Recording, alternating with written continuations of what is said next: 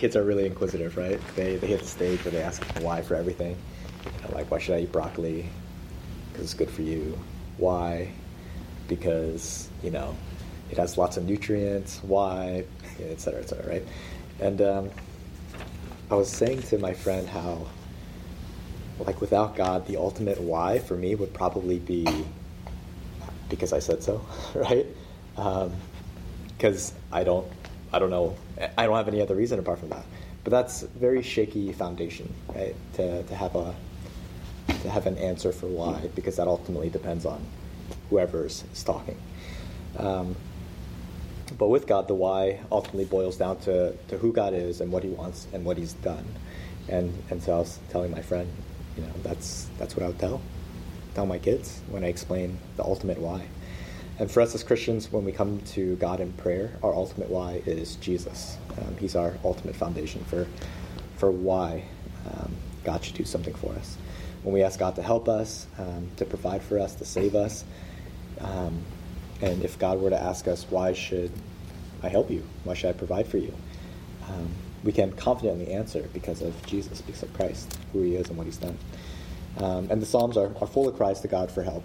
We've been reading a lot in 119 and just throughout the Psalms. But,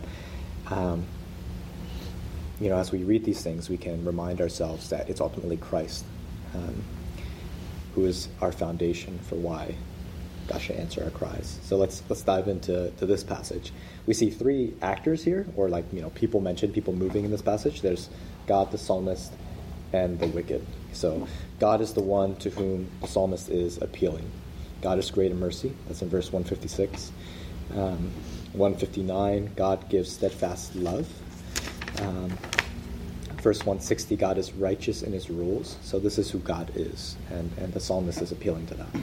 So that's one person here. Another person is the psalmist himself, who's crying out to God to deliver me. That's verse 153. Give me life. That comes up in multiple spots. 154, 156, 159. The psalmist doesn't forget God's law, and he does not swerve from God's testimonies. He loves God's precepts. And this is unlike the third actor here, the wicked. The wicked don't seek God's statutes. They don't keep God's commands. They don't care about God at all. And the psalmist says that he looks upon them with disgust. Not that the psalmist is without sin. He appeals to God that in His mercy, God will give him life. That God would see that the psalmist is genuine and earnest in pursuing God. So, when the psalmist is saying, look upon him, it's not so much because I'm perfect, right? But because he's genuine in heart. It reminds me of a couple places in Scripture. One is in Luke 18, where it's the parable of the persistent widow, and she's going after that unjust judge for justice, and she's just persistently pursuing him, right? That shows her earnestness. There's also Genesis 32. If you guys remember the story of when Jacob wrestles with God, God appears to him before Jacob sees his brother Esau, and he's afraid of meeting him. And before God goes, Jacob holds on to God and says, I will not let you go unless you bless me, right? Which is a pretty bold thing to say to God. And Jacob's saying, you have to give this to me, right? I'm asking you for this. I won't let you go. And the psalmist says the same thing, right? Please give me life. He keeps repeating it. So I think about that ask. What did the psalmist want when he asked for this? I mean, what do we think he asked when he thought about giving him life, right? And we can ask ourselves that too. What do we think of when we think of life if we're to ask God, give me life? One definition is found in John chapter 17, verse 3. It says, and this is eternal life, that they know you, the only true God, and Jesus Christ, whom you have sent. So we find life in knowing God. And we're reminded that this life is only possible because Jesus' life was taken away. Verse 157 says, many are my persecutors and my adversaries, but I do not swerve from your testimonies.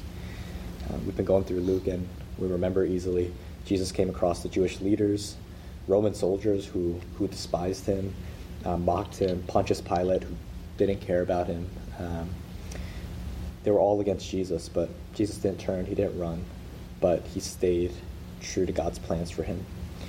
Verse 158 says, I look at the faithless with disgust. The psalmist is saying this about the wicked, but we also know that God looked on Jesus with disgust because of our disgust and sins. So, yeah, it's because of Jesus. God doesn't see my mistakes, my rebellion against him. When he looks upon me, I'm forgiven. We're forgiven because of Christ's righteousness, because it belongs to us. So, we're about to come to prayer, come to God in prayer. Why should God listen to us? Why should God listen to me? It's because Christ is perfect. He's righteous. Jesus deserves God's blessing, and we belong to Christ. So we deserve God's blessing in him. Why should God have compassion upon me when I'm miserable? It's because Jesus has made peace between us and God, between me and God, and I have access to God's heart of mercy. Why should he give me life? Because Jesus came to give life abundantly, and I cling to Christ. So as I think about application, a few questions that came to mind are, what are some things that your heart desires right now? So what are some of the desires of your heart? What are ways that you're crying out to God to give you life? And then as you think about that, one thing we can do is examine our hearts to ask if we're defining life the same way that God is defining it, and see if our desires are good and right and wise. And if they are, if we find that our desires are within God's will, we can stand upon Christ. We can go to God and give him no rest until he gives it to us, just like Jacob, and until he blesses us and gives us the desires of our hearts. So with that, let's sing a song and let's pray. Yeah.